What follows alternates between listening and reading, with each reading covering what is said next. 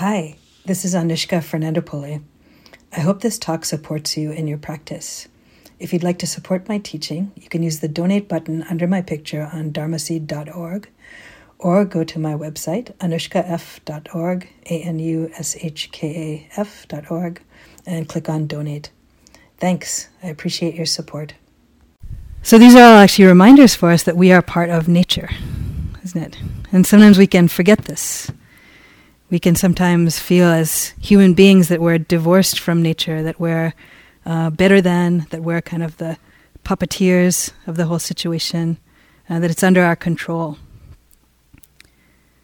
So I teach in some different retreat centers in different parts of the country, and at Spirit Rock, one of the things I like here is that you actually have to go outside all the time. You know, like you can't really escape that contact with the weather. Now, sometimes that's really pleasant and it's beautiful and the sun is shining and there's deer and turkeys and lizards and it seems like a magical wonderland. And then other times you're being warned about winds and rain and it's cold and it's not actually such comfortable conditions. But this is actually true about our lives, that we are part of nature. And this is one of the understandings of Dharma that I really like and appreciate, is understanding that what we're doing here is actually training in understanding nature. Specifically the aspects of nature that are related to that which can lead us towards liberation and that which leads towards suffering. So Dhamma as the truth of the way things are. And it's something that we can discover in our own experience through our practice, which is one of the beautiful things about this tradition. So this Dhamma is not something that was an esoteric philosophy cooked up by this guy in 600 BC in the woods that now you have to memorize or something like that. There's actually a quality to it of, it's called in some of the chants, ehipasiko, come and see. Come and see and check it out yourself. Through your own experience, see what is true. And in this way we each can realize this and then live from this truth, live from what is actually aligned with the way things are. So we learn about nature in different ways as we grow up. And one of the examples I like to give is that, for example, the law of gravity is an aspect of nature.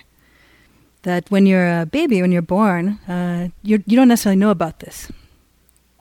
And you can see babies sometimes, or little kids, we'll say, experimenting with this in their high chairs. So they're sitting there and they're eating their food in some matter, but then periodically they're like dropping things off the high chair to check it out and see what happens. And so like, what happens? Like, oh, he drops something, it falls to the ground, right? So then you might check it out on the other side. Well, what happens if you do it on this side also, like, oh, yeah, that also, right? And then what happens if you're not looking and you do it? Like, oh, yeah, also, still, it does, right? So then after a while, you get the picture, you get the pattern here, and you understand, like, oh, so for some reason, you don't even know why, but it doesn't even matter why. It just matters that you understand the pattern. If you try and place something in midair, is likely to fall and break, right? So it's better to place it on some surface like this. And as I learn to do that, I have less messes, broken glass, spillage in my life, right? And now if by some reason, at some point, something happens accidentally, like something that's pushed off like that, I actually already understand that that was going to happen, even if I forgot for a moment, right? So then I can just pick it up, It's not a big deal and put it back. So it's minus the added friction of internal drama. Like, why me? Why now? Why did that happen? So you don't need any of that because you already picked up the pattern. Okay, that's what happens. Pick it up, do it, deal with it, move on. Right? So this is actually like learning about the Dhamma. So learning about the truth of the way things are. And some of the aspects of this, as we pay attention, for example, is that everything in our experiential reality is in flux, so is changing, is moving, is impermanent. And the Buddha described this as something to pay attention to. This is kind of one of the the tools we can use, sort of an aspect, a characteristic that it's helpful to tune into, that can help us to pry open the usual way we relate to life and to circumstance.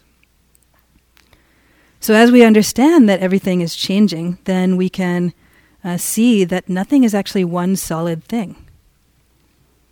So there's a non-solidity to things, a non-thingness, if you will.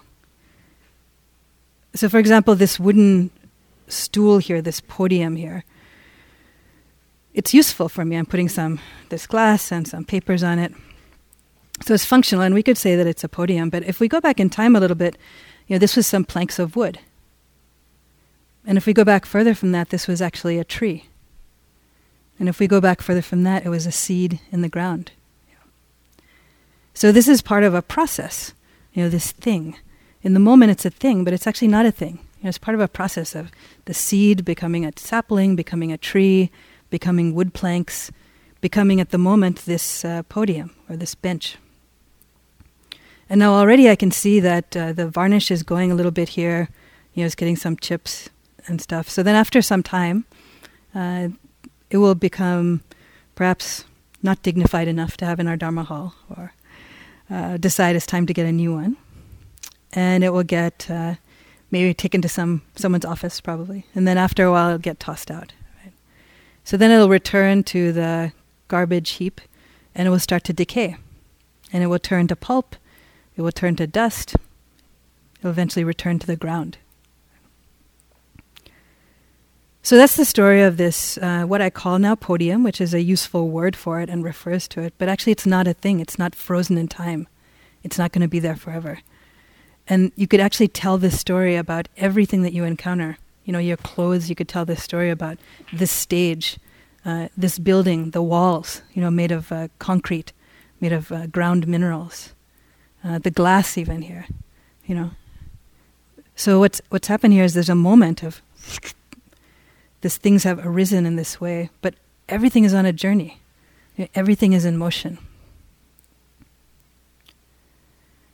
Now you can kind of conceptually get that, and it might be, interesting or even kind of cool to think about.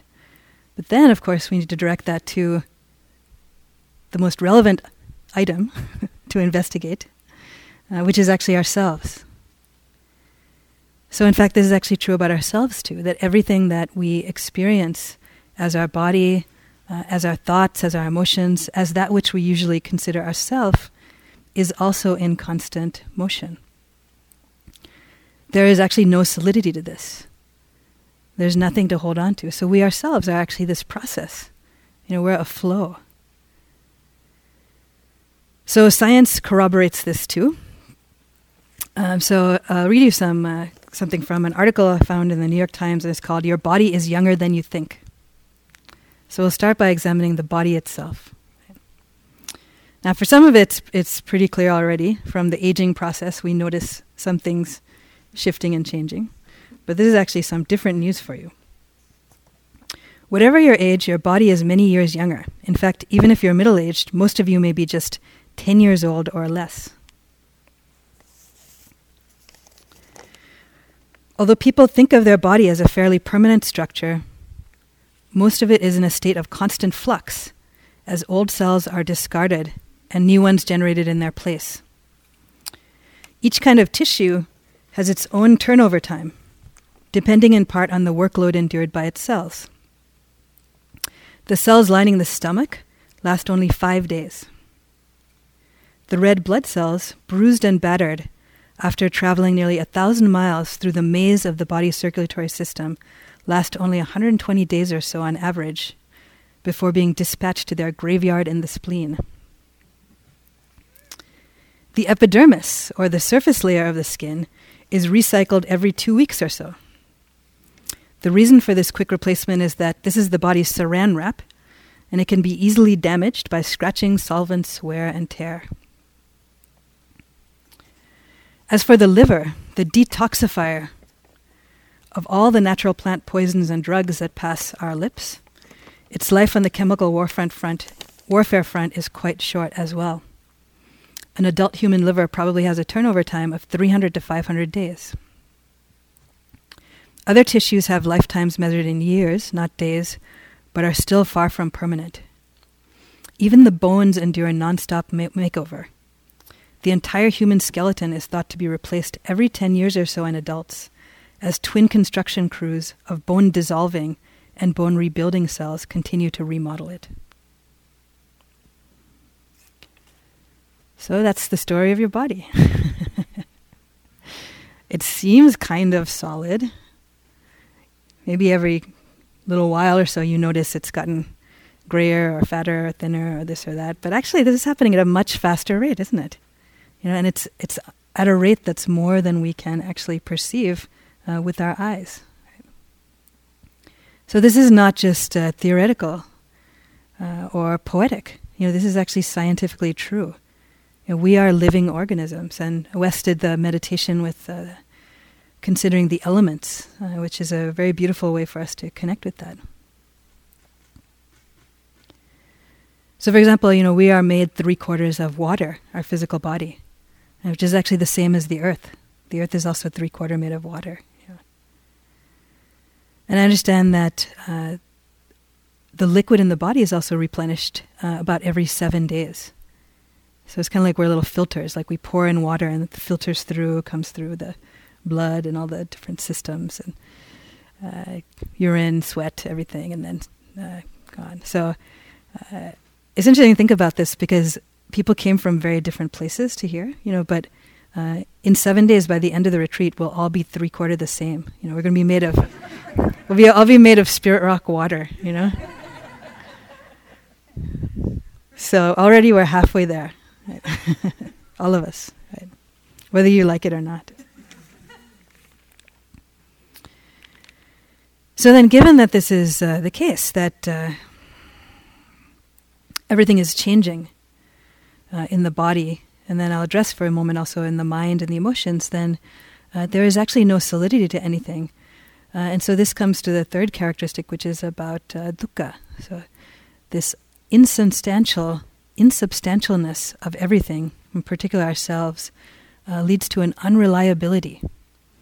There is an unreliability of experiential phenomenon.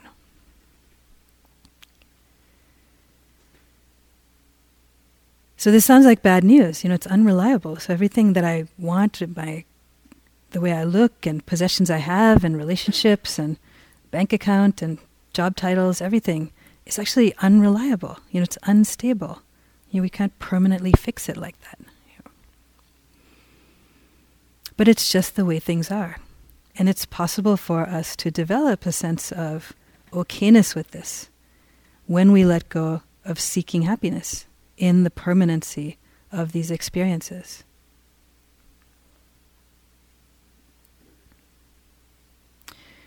And it's difficult. It's difficult because for most of us, there is a tendency of the unawakened heart and mind to seek satisfaction, to seek security, to seek some kind of stability in that which we see around us. So we invest a lot in the external world. We invest a lot in our appearance and trying to make it just so. We invest a lot in trying to arrange circumstance to be according to our wishes. We try to create a relationship that will stay and last. Right? In fact, if you look at the usual strategies we have for happiness, it usually runs something along the lines of, if you say there's maybe 10 different categories of your life, of your job and your family and your friends, maybe your physical health, your creative life, it could be your financial life, maybe your automotive life, or your, these different things like that, right? Our usual recipe for happiness is I want everything to get to 10, if it's judged on a scale of 1 to 10, and then I want it to stay there. Yeah. And I'll be happy when I can get everything to 10, and it will stay there permanently, for keeps. And if anything starts to drop, then I'll be unhappy about it. I'll feel insecure about it. And I got to pump a lot of effort into making that one come up again. So unfortunately, the way the world is, life is a series of trade-offs, and everything is not under your control. So you can see this is a doomed strategy. It's a we can hold with compassion, this is a doomed strategy for satisfaction, for a place to put our trust. Because oftentimes, for example, when things are going really well in your work, you're probably working a lot, so then maybe you're spending less time with your family. Right? Or maybe sometimes when you're very physically fit, you're spending a lot of time exercising and you spend less time with your friends. Right? And sometimes your car is broken down and it's not under your control. As soon as you get a haircut, it already starts growing out again, into something that you don't like again, So this is samsara. This is the experiential world. This is the world of change and flux that we live in. So we have to seek something else for our stable, lasting happiness. And this is what the path is pointing us towards, seeing through our usual strategies for this.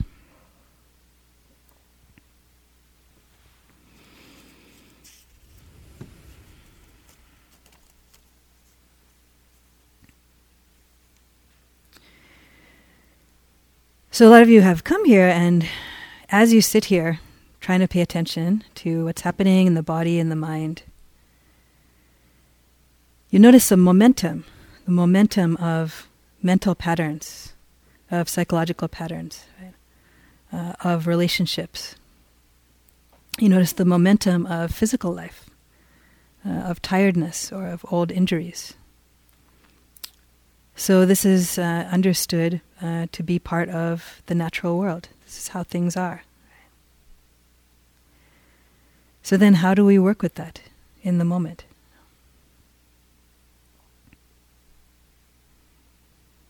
So Rick talked about the Four Noble Truths, and first Noble Truth of recognizing that there is this dukkha. So there is this pain, stress, unsatisfactoriness, unreliability about our lives. And oftentimes when you come on retreat, the first thing that you get is a good old dose of that. So a lot of the stuff that we were kind of dodging, paying attention to, spend some energy distracting ourselves from, we're kind of cutting off all the routes of escape here. So, okay, no TV, nobody to call on the phone, no one to talk to, no internet, no alcohol, like pretty much nothing. You can like look at a tree or something, but there's like, you're really like stuck dealing with this stuff in the mind and the body. It's there and there's very little escape. And it's a very courageous thing to do, I'll say. It's good to honor that. It's not easy to do this. It's very profound work. The first thing that we find, and Rick was referring to this in the, as we try to just let things be, is that it's difficult to do that. So why is that difficult? So first is that we find things arising in our mind-body system that it's hard for us to be with, that are suffering, that are unpleasant, or even just that don't fit with our view of who we are. So this could even be things that are actually good things that arise that don't fit with our idea of who we are. And so we struggle with them. We machinate around them. Right? So our first job is actually, starting to see that which was hidden previously. Having the courage to open up to that which we usually cannot be with. So you could say that, in our usual life, let's say that this paper is the entirety of what comes through the body-mind system. So emotions, physical experiences, memories, thoughts. And for most people, there's some things that are okay, but there's some things in our life that we don't really want to deal with. And so when they come up, we kind of have to put blinders on. We have to push it away. So for example, it could be physical pain. It's very difficult for us to be with physical pain. We don't have tools to do that, to be with that. Right? So let's say physical pain comes up. We have to push that away. Sort of fold that over.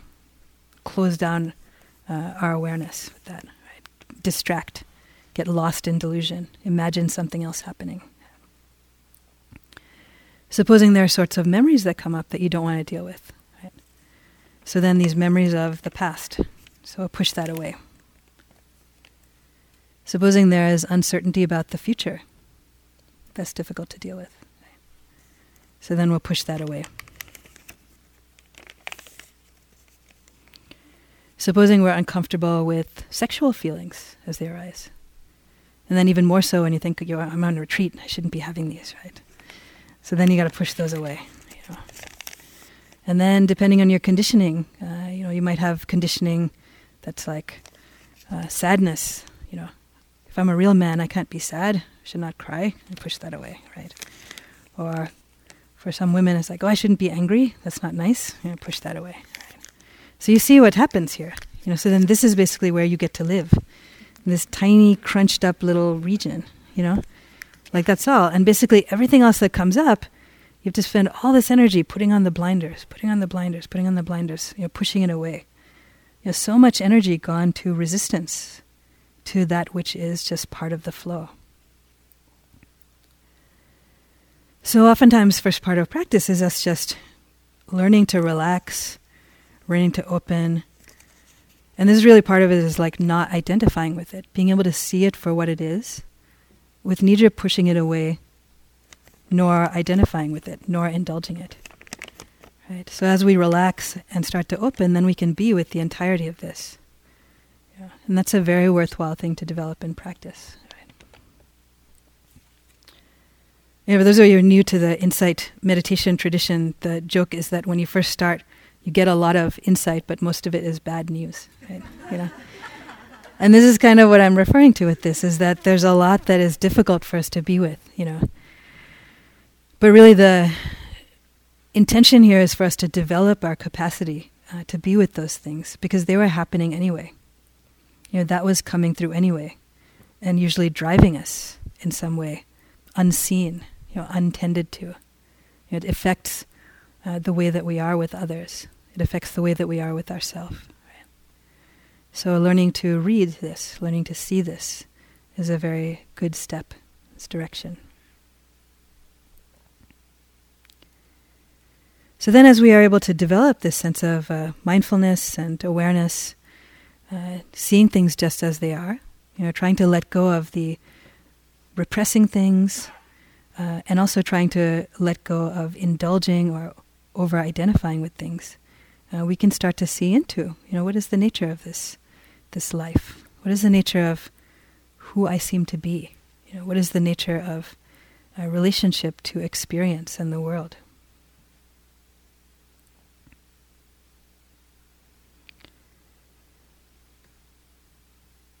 So we can develop this facility with a lot of the different areas of the body, with emotions, and then also in the most subtle level area with thoughts. To understand and see the way in which that which we call the world is oftentimes constructed by our ideas of that.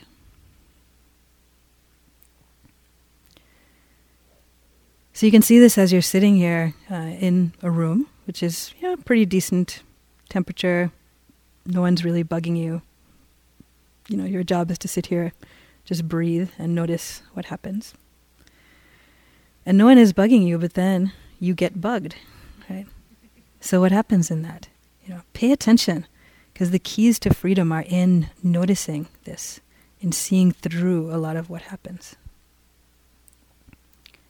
So sometimes it's in the realm of the physical body, that something arises, a sensation in the body that's difficult. And there's the physical sensation, but then there also is the thoughts and the minds about that. So, oh no, my leg hurts. If I stay in this position, I wonder if it'll continue to hurt. I wonder if it'll hurt for a long time. I wonder if it'll be hard for me to walk down the hill. Right? I wonder if later I'll have to get one of those scooters too, and so on. So we go down this road of like creating this imagined ideas of the difficulties that are, and meanwhile actually the pain may even have passed, right? But we're living in the realm of our mind. So seeing through this realm of thought and perception, learning to understand that, to see it just as it is. My favorite story about this is of a person who goes into a cave and they paint a picture of a tiger. And then they look at it and they go, tiger, and they run out of the cave screaming. Yeah. So like, what happened there? Like, where was the tiger? There was no tiger. They made it up, but they forgot they made it up, and then it terrified them, and they responded to that. So see how often this happens to you in your practice here.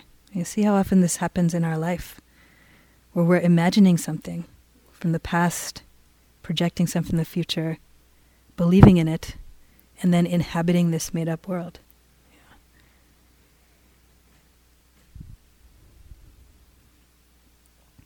So this realm of thought is a subtle one to look into, and we can see the way in which thoughts create a projected existence for ourselves.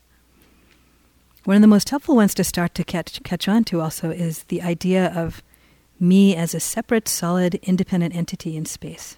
Yeah.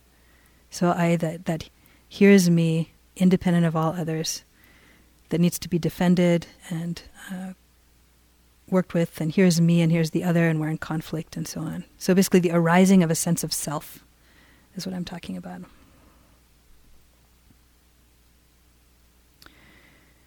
So I've got interested in this, a little bit of this, philosophy of mind kind of thing too. And I've been reading some things in the Western philosophy about this, and they also largely agree that there is no permanent, solid entity of self. And one of the interesting concepts about this I read was that, in philosophy there's this idea, well, if there was someone who was sort of running the show, separate self, then they call this the homunculus. It's sort of like there's a small person in your head who's like running everything. But then you still have the dilemma of like, well, who is running the homunculus, right? So then you have to get a smaller person in that one's head, And then, well, who's running that one? It's a smaller, And then basically you get an infinite regression back. And you're still left with the original question. So look into this, see like what is true about this. And this aspect of perception, particularly about perception of self and other, is a very helpful and important one to catch on to. And also a very subtle one, pretty subtle one, because it happens so fast. And sometimes it happens in words, and sometimes it's just a sense, energetic sense that arises. It's kind of a coagulation, I'd say.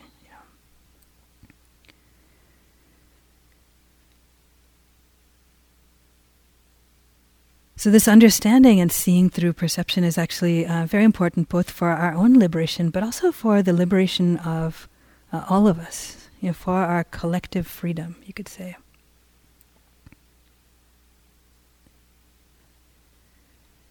So if you can remember back all the way to the beginning of the retreat, when we were here and the managers came and did their talk, and then teachers came on stage and did some intro stuff, and then we had you go do a little reorganizing, right, to move the cushions up and the chairs up and so on. And in that movement, I was making some comments about it that I think were lost, since my colleagues did not understand my metaphors with that, so I thought I would reiterate them. Since they did not, then probably nobody did. I did not explain it well enough. Which was, that when we were sitting in the back there, before coming up here, I could see how far it is, like from the very back of the room to the front, right? And when you're in the front, like, you don't see that, right? Like when you're in the front of the room, you only see what's in front of you, but you don't see what's behind you. And this is kind of true in terms of our society too. And these days there is a huge disparity of wealth in our country. It's quite stark, and it's gotten worse over the last 20, 30 years. Where 1% of people own 40% of the wealth, and 80% of the people own 7% of the wealth. Right? Which would be okay if everyone is doing okay, but we're not. Really, like, a lot of people are not doing well. And many of you are probably aware there's been a lot of attention paid recently, particularly to issues of racial justice, and particularly around the killing of unarmed black men, and actually also children, by police officers who then have not been put on trial. The these episodes have just happened, and then the charges are dismissed, right? So before I came here, I was talking to a friend of mine about this, and I was kind of surprised to realize like he didn't know at all that this was going on.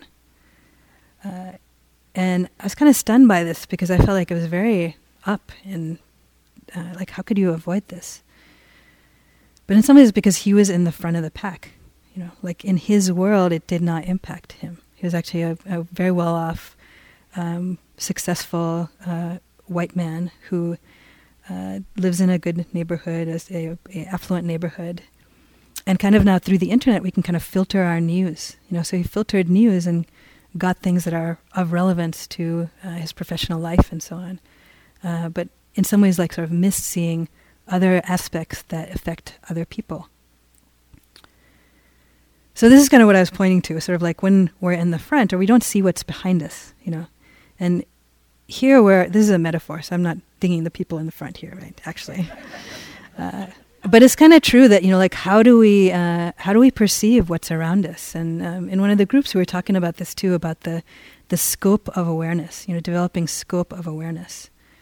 So that sometimes with our mindfulness practice, it's appropriate for there to be, you know, really detailed, fine-grained awareness. And then sometimes open up. So sampajanya, clear comprehension, right? Or wise attention. Yoniso manasakara, the Buddha said. So appropriate attention and scope for what's going on. Right? And particularly in these cases of suffering and racial justice, you could look back to historical causes that are there for us as a society, and then kind of the way it manifests individually in terms of perception and misperception in different moments, right? So in hearing the accounts, different accounts of these different episodes, you hear from the police officer who has a very different account of their perception, their misperception actually, of this unarmed individual, you know, a misperception of the danger because of racial stereotypes. And then an inappropriate action, you know, an action that's way out of proportion to what's happening based on that. And then also on the other side, you have like a fear and mistrust that happens from communities of color because of harassment from police, you know, over and over again. So our attention to becoming aware of perception, the images that arise in our mind, you know, our ideas of self and other, you know, it's for our own liberation, but actually it's critical for our societal liberation as well. You know, none of us here are exempt from paying attention to this. You know, we all have been conditioned by the same bad downloads, you know, from society, you know, from hundreds of years of history that have driven us in the wrong direction, you could say. Now, it's not just about individuals changing, it's also about systems changing and about the legal system changing, about our awareness about environmental justice changing, you know, all of this. But attending to perception is also key to this, you know, understanding the way in which misperception arises for ourselves and with others.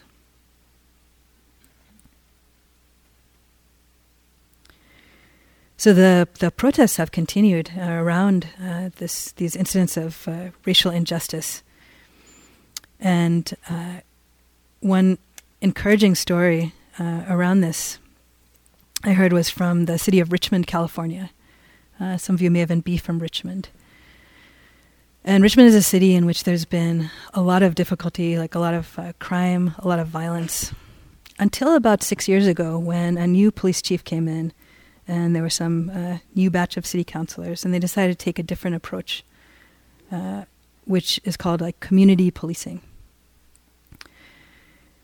And what this involved was actually going door to door, and they involved also like they got some, they call them the police cadets, teenage police cadet explorers, right, and adult volunteers. And they basically got the community involved in trying to create a safe community. And the police chief, who seems like a remarkable guy, a guy named Chris Magnus, who's actually a gay white man, came in about 6 years ago. said that there's no substitute for face-to-face interaction. Unless you are making an arrest or responding to a call, then we should be spending our time in face-to-face interaction. So we'll walk around, we'll talk to people, we'll knock on doors, we'll build relationships. And this will actually create the web of safety. And some community organizers in the community said, I found him to be a credible person and a man of his word. He's not failed me yet. And that's remarkable, right? A shift in a community. So on this Tuesday, there was a protest that was sponsored by the Rise Youth Center. Some friends of mine work at this center. And so they had 100, mostly youth, outside in Richmond. And they held signs, Black Lives Matter. Right? And they had a big boombox playing speeches of Martin Luther King Jr. And included in this protest was the police chief. So the police chief, white police chief, showed up with a sign, Black Lives Matter. And so did the deputy chief, and so did many police officers. And the police chief said, I spoke with my command staff and we agreed that it would be important to convey our commitment to peaceful protest, and also that black and brown lives do matter, and to help bridge the gap that we understand sometimes exists between police and community.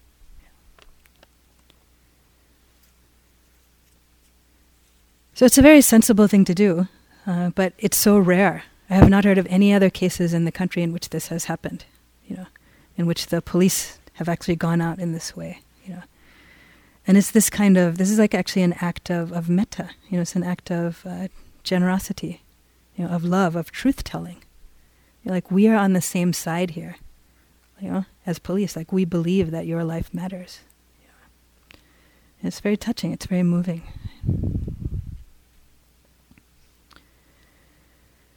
So there are other things that have been going on this week, including the awarding of the Nobel Prize to Malala Yousafzai, the youngest Nobel Prize winner in history, age 17, who is a young Pakistani girl who was actually shot for her involvement in advocating for girls' education, and survived that shooting miraculously, and has actually continued to speak out.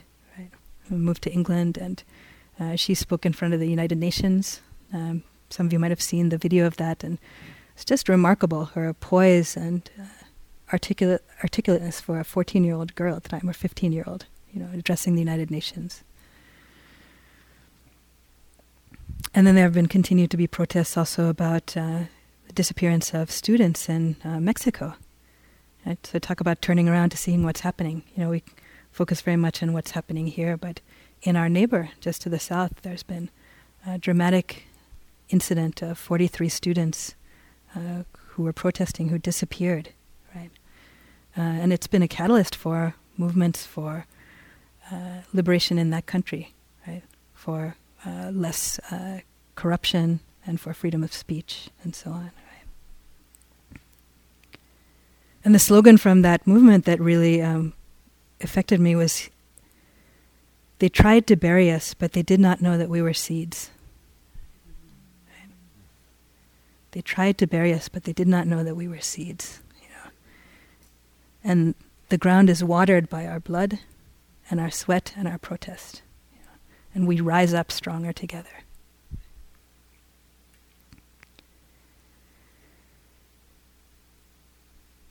So our practice here is both to cultivate the wholesome, and as Rick said, to pay attention to when there's something positive happening and to expand that, allow that to expand, right? To learn to inhabit and to true our system up to those states of well-being and contentment and freedom. And also at the same time actually to expand our ability to be with suffering, to expand our ability to turn around and see what's happening. And this is the suffering of our own life and in the lives of others. And it's so essential, for our planet. It's so essential for our world, for this to happen. Sometimes you spend a bunch of time on retreat and it just seems like, why am I doing this? Right? You kind of lose track, and it's like, just slogging on through, and I'm just sitting, and I'm just walking, and, actually contributing in many different ways to the liberation, to this capacity to free yourself, to increase your capacity to connect with the suffering of yourself and others. The capacity to listen, as the police in Richmond are now doing. The capacity to be resilient and to rise up, as Malala did, and as the protesters in Mexico are doing also. So don't think that your practice is just for yourself. What you're doing is actually something very profound that will bear fruit for yourself, for everyone that you encounter in the future, for whatever the work is that you're called to do in the world when you leave here. Thomas Merton also talks about monastics, or we could say for the moment we are actually being like these monastics, as being like trees, like air fresheners in the world. It's kind of a beautiful thing. So like we're all like purifying the air, quietly here, And it's true when you think about like what is it that emanates off of us? Is it going to be hatred and aggression, fear, violence, or is it going to be a good heart with listening, with love, with compassion? Right? So thank you for your practice here. Your practice is not just for yourself, and I implore you to do your practice with sincerity. Don't worry about what happens or seems to happen from it. Just do your best, So our work in the lab is really critical for the survival of our species, for all of us as humans, and for what the state of the world will become. So the Buddha says, your worst enemy cannot harm you as much as your own thoughts unguarded. And nor can anyone do as much benefit for you, not even your mother or father or the most beloved unto you. So train your mind diligently. Work out your own liberation with diligence. So let's sit together for a moment.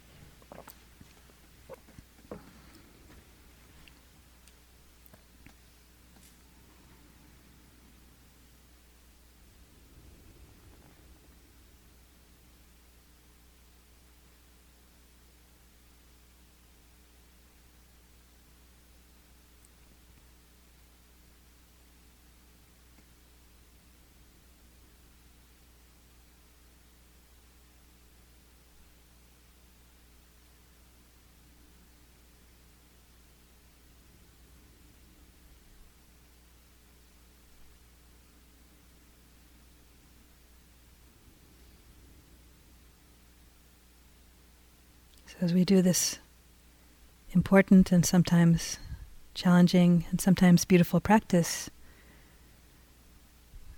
in our lab of connecting with the truth of the way things are,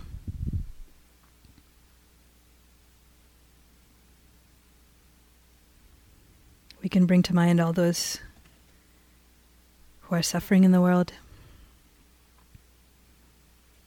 those who we know personally,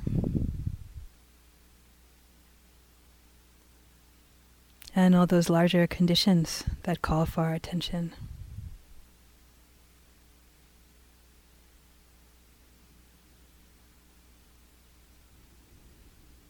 So we can do this practice not just for ourselves, but for the benefit of all of these.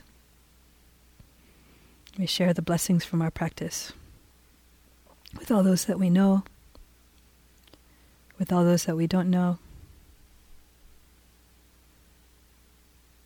for all beings in all states of existence.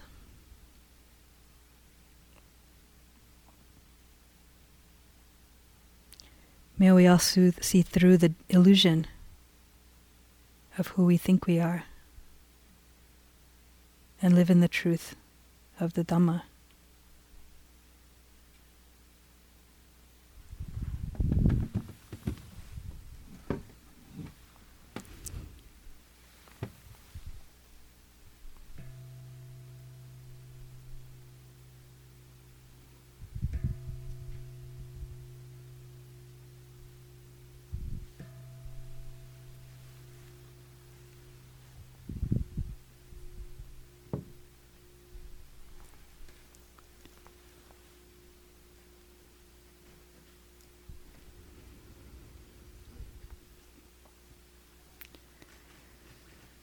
So it's good weather for meditation, as I said. So we'll have a period of walking practice and then final sitting of the evening here. And in this regard, if you have energy to continue, and even if you might think that you don't, I encourage you to, as part of this, we're kind of expanding our ability to be present under different conditions. You could just check it out and see, like, oh, what would it be like to sit even if I'm a little sleepy, and see, right? You could sleep in tomorrow, right? It's like, let me see what it's like to be present under different conditions, including little discomfort or cold or this or that, right? But if you've really had it, of course you've had it. But try to increase our ability to be with different conditions too. So please also enjoy your practice. Thank you.